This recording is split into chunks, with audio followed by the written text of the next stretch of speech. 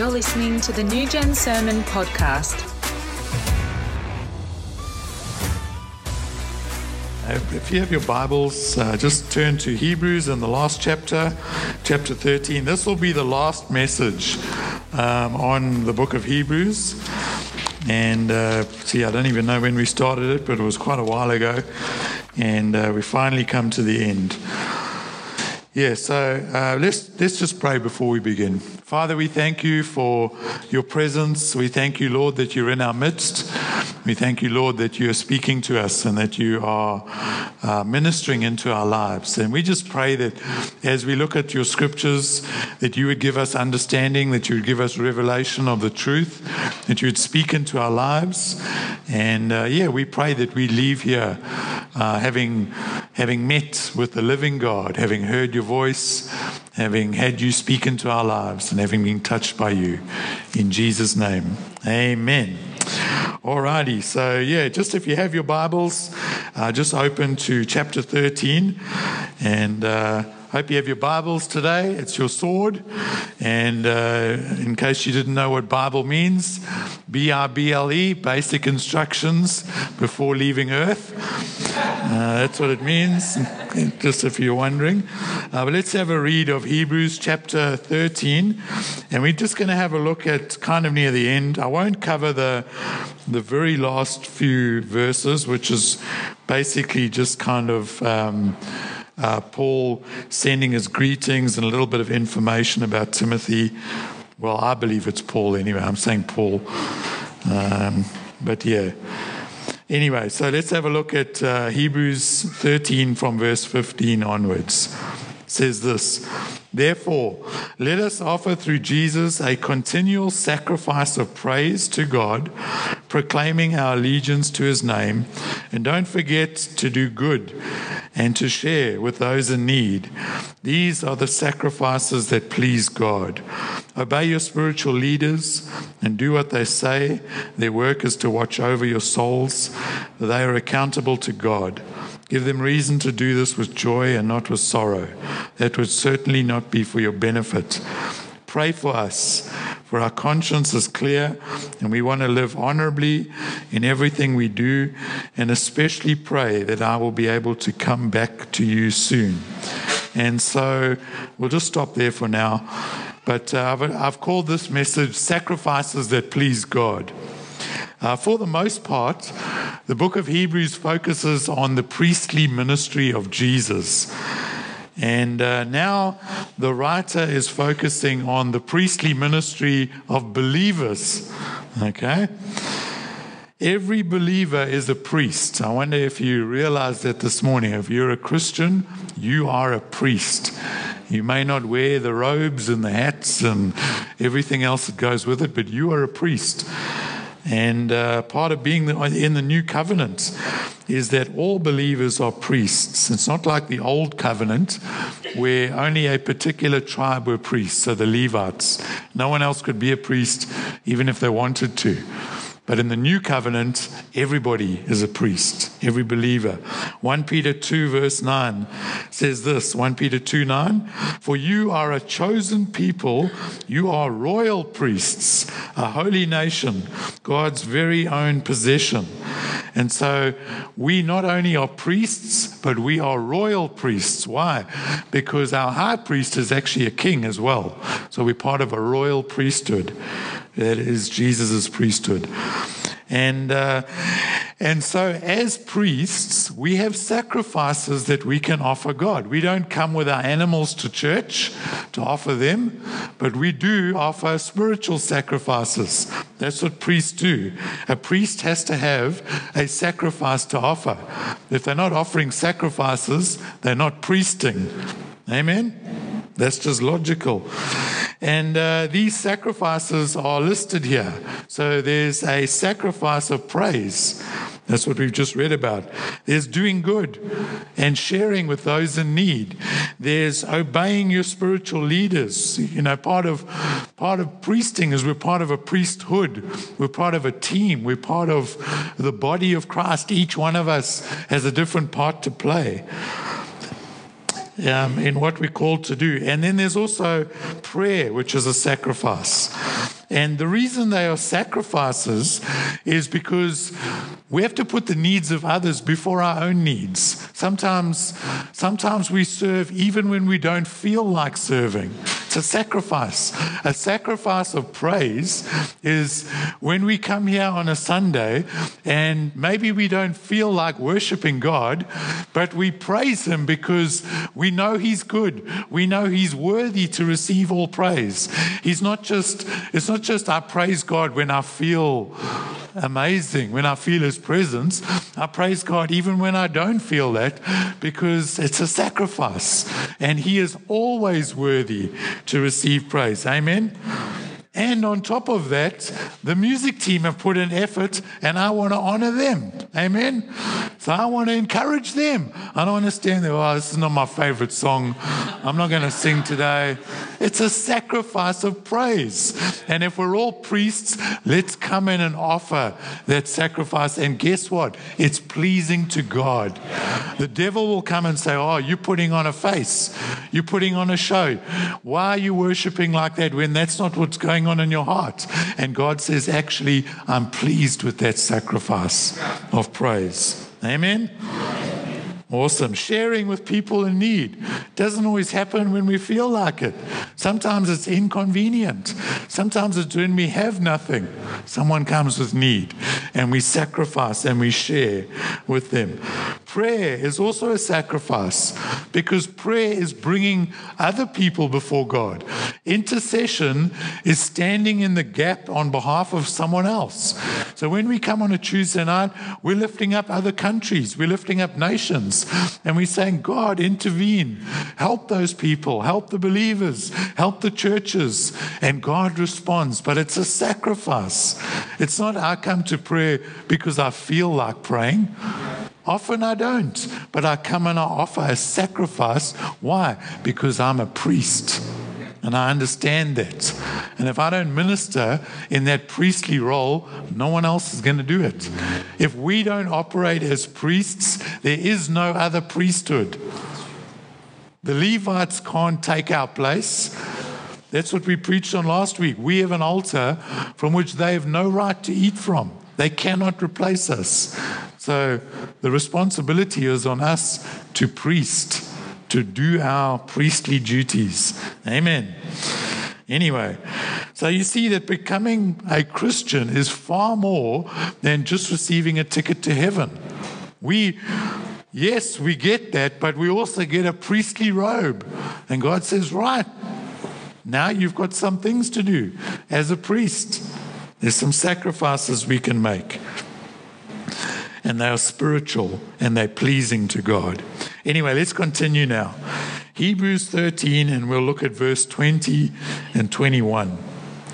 And what I want you to look for as we read these two verses is, firstly, what God has done for us, and secondly, what God will do in us. What God has done for us and what God will do in us. Have a look for these two things. Verse 20 and verse 21 says, now may the God of peace, who brought up from the dead our Lord Jesus, the great shepherd of the sheep, and ratified an eternal covenant with his blood, may he equip you with all you need for doing his will. May he produce in you, through the power of Jesus Christ, every good thing that is pleasing to him. All glory to him forever and ever. Amen. It's a wonderful prayer that I'm just going to say Paul. I'm tired of saying the writer of Hebrews. If you disagree with me, that's fine.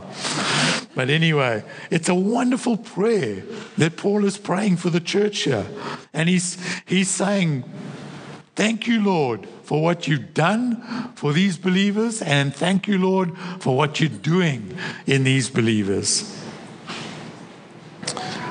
You see, Jesus has done something for us. In fact, he's done it for all humanity. And the offer is open to anyone.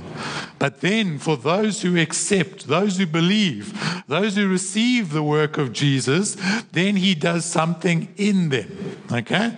There's two things. First of all, what God has done for us. Just before Jesus died, on the cross, he said, "It is finished." So my question to you, what is finished? The devil and the kingdom of darkness, is that what's finished? No, still around today. What about sin? Is sin finished? No. People sinned the next day after Jesus died and still doing it today. So sin is not finished. So what is finished? Good question to ask. The great work of Christ is to bring people to God. That's why he came. He didn't come to give us a story for Christmas time so we can all have lovely plays for our children. He came to bring people to God. Jesus said this himself. He said in John 14, verse 6, he said, "I am the way, the truth, and the life. I am the way. No one can come to the Father except through me." That's why Jesus came. He came to make the way open to the Father. His death, his blood, his ascension, his sitting on the throne, all mean that it is now possible for humans to access God, to come to God on this way of Jesus. And it's possible by faith. So Jesus' work of opening the way to God is finished. It's a finished work. It's been done. There's nothing more that Jesus needs to add to it. There's nothing more that we can add to it. The way is open for anyone who will believe and have faith. Anyone who will accept it. Anyone who rejects it, well, then they don't walk on that way. And the Bible says it's a narrow way and few find it. And many choose to walk on the highway of destruction. Something that's man-made, many choose. Something that's God-made, few find. Nobody chooses it. You find it through revelation and you accept it. We don't take any credit for choosing God. Amen. He reveals the way to us and we believe it and we walk in it.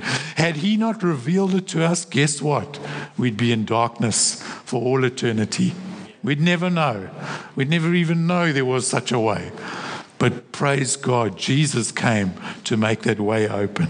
Amen. So the way to God has been made open by Jesus. And this scripture here is very interesting in the way that it describes God. Because, okay, the way to God is made open, but what is this God like? When I cross over this bridge of Jesus and I stand before the throne, who am I going to meet? Someone with lightning bolts in his hand, someone who's striking down nations, someone who's operating in judgment, someone who's angry with me because of my sin. And it says, no, may the God of peace. You see, when we come to Jesus, that's the God we are coming to. We're coming to the God of peace. Isn't that wonderful? Not the God of war, not the God of judgment, not the God of worry, not the God of hostility, the God of peace. You see, even right now, God is stretching out his hand to the whole world. He's stretching out his hand to people as the God of peace and saying, the way's been made open by my son Jesus. Come and be with me. That's what he's doing right now. But there is going to be a time coming where if you don't accept him now and you reject him now, and then you have to stand before him on the day of judgment, it's not going to be the God of peace welcoming you before the throne. Now he's reaching out in peace, in mercy, in kindness, in grace. But if you don't accept the grace of God now, if you don't stand before God on the grounds of grace now, you will stand before God on the grounds of law. And no one is righteous under the law. That's how Everyone who doesn't believe will have to stand before God, and they will be judged by that, and none of them will stand there righteous. Now is the time to accept what Jesus has done. Amen. Sheesh, I didn't want this to be a heavy message. But anyway, right now, we're all still breathing. Amen. And we're still alive, and God's made the way open. Jesus has made the way open to the holiest place. And there we find a God of peace. How wonderful, eh? And you know what? One of the incredible results of being born again is that you receive this peace that passes all understanding. I can remember it like it was yesterday for me. I can remember coming to God, praying a prayer, having a deep conviction of my sins, and the second I was saved, the second my spirit was regenerated inside of me, the most overwhelming feeling for me was peace. That hostility between God it just evaporated. And suddenly I'm drawn in to the presence of God. You see, when you're approaching God as an unbeliever, it gets more and more terrifying, because the closer you get to God, you see this holy God who has no sin. And the closer you get, the more you see your sin. And then you humble yourself, you reach out, you grab a hold of Jesus as he's stretching his arm towards you, and instantly there's peace. And it passes understanding, because you think to yourself, it makes no sense. Here's the Holy of Holies of Gods who is going to judge sin and rebellion and disobedience, and that's exactly what I've been doing up to this point. Why has that just suddenly melted away? Because I've come to the God of peace. All that punishment was laid out upon Jesus. He bore it all. He took our sins and paid the price in our place. And you can't figure it out. That feeling of being pushed away from God suddenly reverses. It's amazing. And you're drawn in towards the God of peace. All because of the death, the blood, the ascension, and the ministry of Jesus. All because he made the way open. We come to the Father through Jesus and no one else. No amount of good works, no amount of religious activity, it means nothing. This is what God has done for us. The God of peace, who brought up from the dead our Lord Jesus, the great shepherd of the sheep, and ratified an eternal covenant with his blood. That's what he's done for us. Ratified just means officially put in place. It's like when you're signing a loan, signing a document for a loan, say a car loan, home loan, or whatever, that contract is ratified when you sign it. It's invalid until you've signed it. When you sign it, that's why they say you sign your life away. When Jesus did all that, he ratified the eternal covenant. It's now in place. It's now active. It's now valid. It's now doing the thing that God wanted it to do. It applies to us now. That's what ratified means. Remember a couple of months ago, I forget when it was, might have been a year ago even, but you can only relate to God on the basis of a covenant. That's the only way you can relate to God. Back in the old covenant, they had to come with all the animals and priests and fires and tents and all that kind of thing. Now we come on the new covenant. Praise God, eh? And Jesus has made that open. His sacrifice put the covenant into effect. And he secured for us the forgiveness of sin. How wonderful is that? The law written on our hearts and direct fellowship with God. Unbelievable, eh? That's what the shed blood of Jesus did for us. And now we can approach this throne of God, the holiest of holy places, with boldness. because we don't have this problem of sin separating us from God anymore. It's been dealt with by Jesus. We can approach the throne of God. Okay, that's what God did for us. Now that we can approach God, what is God going to do in us? Because the work that He does in us can only be done by Him in His presence. It's not something we can do separate from God and say, okay, this is what God wants to do in my life. He wants to give me patience. Right, I'm on a self-help course to get patience. You know, I've got my little, I don't know what I would use if it wasn't for God, my lucky charm or something, to have patience in my life, some energy that I need. No, I can only go to God and get patience from Him. In His presence, that's what's been made possible. He does this great work in us now. Now that we have access to God, now He can work in our lives. And this is the amazing thing. He uses the same power that He used in Jesus in our lives. Because the Bible says the same power that raised Jesus from the dead is at work in you. We say amen, but I'm telling you, I struggle to believe that. Think of it. Think of how much power it takes to raise someone from the dead. That's what's going on in your life. Think of how much power it took to create the universe. It's in you. It's working in you. We're talking about Red Sea parting power, walking on water power, splitting the rock power, raising Jesus from the dead power. And this is not a work that any person can do. It is an impossible work were it not for God working in our life. What God does in us is humanly impossible. In fact, to fulfill the call of God on our lives is humanly impossible. Go into all the world, preach the gospel, all those that believe. Baptize them in the name of the Father, the Son, and the Holy Spirit.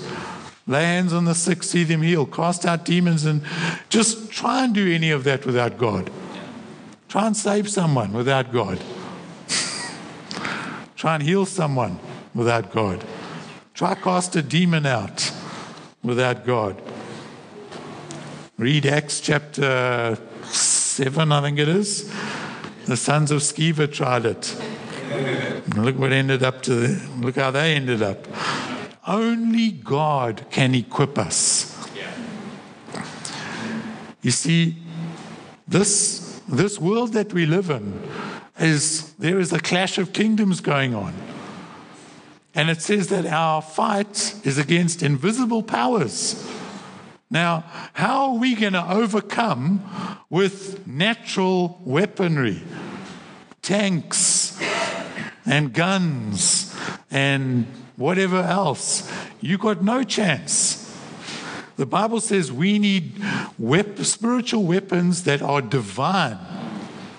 Divine weapons. Where do we get them from? God only. We cannot equip ourselves with weapons of divine power through our own efforts. Positive thinking is not such a weapon. Just let that simmer and settle in. Behavioral adjustment is not such a weapon. It's not a divine weapon that can take on invisible forces. Only God can equip us with such weaponry. And it says this. May He, verse 21, may He equip you. May He equip you. Not find it yourself. Not go and equip yourself. Let God equip you with all you need for doing His will. God is the one that equips us with everything we need for doing His will. And the other thing is that when God equips, He fully equips. He doesn't just give us a pair of shoes and say, go to battle. We just got these great battle shoes on. No sword, no shield, no armor. He gives us the whole package. And He says, now you're fully equipped. now you can stand against everything that's going to come your way. But it calls us to an absolute dependence on the Father. Even Jesus said this in John 5:19. He said, the Son can do nothing by himself. That's Jesus modeling for us absolute dependence on the Father. And as we in humility depend on God fully, He equips us, He produces in us, He empowers. And it's for every good thing in God that is pleasing to Him. Not just one or two good things, every good thing. So praise God. He's working in your life. You've got victory and patience. Wonderful. But don't stop there. Don't say, well, that's praise God, I've done that. But jeepers, dealing with other things, worry and whatever else, I don't know whether I'll get there, but I'm happy with patience. No, God wants to equip you with every good thing. He wants to do a complete work in our life. So don't just stop with one or two things. Let God continue to work in your life so that more and more and more you're growing to be more like Him, being fully equipped. Amen. God never looks at us and goes, well, Russ he's past 50%. It's good enough. I'll just leave it there. I'll work on someone else now. No. God wants to keep working. Till the day I die, He will keep working in my life. He's promised that because He wants to work into our life every good thing. Amen. Let's close now with the last verse, which is all glory to Him forever and ever. Amen. All glory for this work that goes on in our life goes to God. Why? Because only He could do it. It's not 99% glory goes to God, but I did my 1%. Praise Jesus. I put in my bit. I did my little thing. I added to what God. No, you get nothing. You get no glory. All glory goes to God. Because if He didn't do it, it's not worth having it. Amen. What He does in our life is miraculous. It's supernatural. It's incredible. It cannot be done by humanity. And so all glory goes to Him. And the other thing is, the work that goes on in our lives is not for our own glory. It's for God's glory anyway. He's the one that works in our life. Why? For His glory. Amen. It's a wonderful work that God does in our lives. And this really is it's kind of like a summary of Hebrews. It's like, have a look at all the work that Jesus has done. All the priestly work that He's done. All the work that He's done in putting this new covenant in place, making the way open to God. Now, let us draw near to God.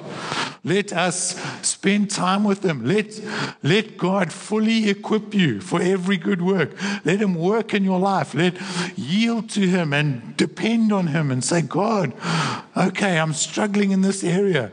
Help me. I'm bringing it before You and I'm saying, God, come and help me be more patient. Come and help me have self-control. Come and help me be kind to people. I'm such an unkind person. Instead of me going, oh, well, I need to make a better effort to be kind, I'll go to God and I'll say, God, You're the one that can do this work in my life. I repent for my, I don't know what the opposite of kindness is. Unkindness. I repent for being unkind. Lord, work in my life. Let Your kindness come into me. That's how we grow as Christians. When we're fully dependent on God, He does this wonderful work. And it can only happen because we have access to God in that incredible place of being in His presence. It's a privilege. I hope you see that as you look at Hebrews again. Maybe you read it through again. You go, wow. Gee, look at what they had to do in the old covenant. All the sacrifices and the animals that had to get killed to keep God in the midst of their people. And now Jesus has done it. We can be with God, and we can be with Him all the time. Let's not just take the work of Jesus and say, well, praise God. I got saved 30 years ago and I went into the Holy of Holy place and I was in the presence of God, and man, it was the most amazing thing. Yeah, but when last were you there? 30 years ago. It's not a once, you visited once and that's it. We to remain with God, to dwell with God, to abide with the Lord. That's the point. The way is open so we can live there in the presence of God. Amen? And as we do that, God begins to transform our life. And He works with the same power on the day you were saved to today. It's the same power, that incredible power of God. Man, we've got every reason to be joyful. With a God like that working in our life, if we just yield to Him, we can't go wrong. Amen. We can't fail if we depend on the Lord. So let's pray. Father, we thank You. Thank You, Lord, first of all, for sending Jesus. We thank You that He's made the way open. No one comes to the Father but through Him. We believe that, Lord. We thank You, Jesus, for Your sacrifice. We thank You for Your ministry as high priest. And we thank You, Lord, that it's a finished work. That sacrifice is sufficient. Nothing needs to be added. And it's sufficient for anyone, no matter how bad we've been, no matter how many people we've murdered, no matter how many lies we've told, no matter how much millions we've stolen. That sacrifice of Jesus is sufficient for however sinful we've been. Thank You for that, Lord. And I pray, Lord, that there would be a drawing near to You, the God of peace. I pray, Lord, that you would welcome us with loving arms. We can approach You. Maybe there are people here that are struggling with worry. God is a God of peace. He's not a God of worry. And if you're worrying this morning, you need the peace of God in your life. Press in on the Lord and say, God, I'm giving You my worry this morning. All my worries I'm putting at Your throne. And I'm saying, let the God of peace rule in my life. Maybe you feel there's hostility or there's just fighting going on. Come to the God of peace. Lay it all down before His feet. Say, God, I pray for peace in my life. Maybe you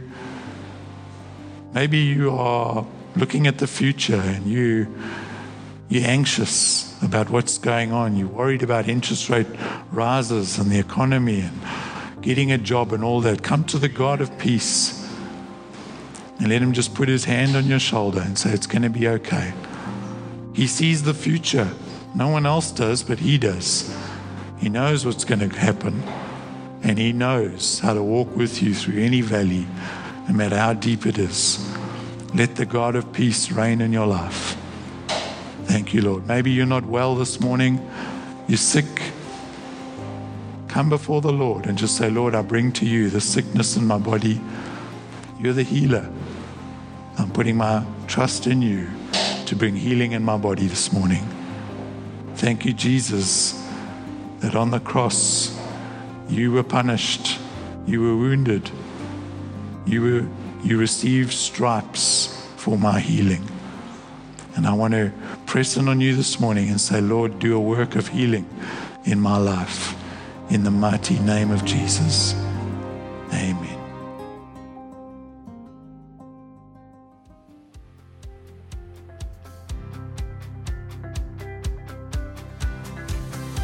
You've been listening to the New Gen Sermon Podcast.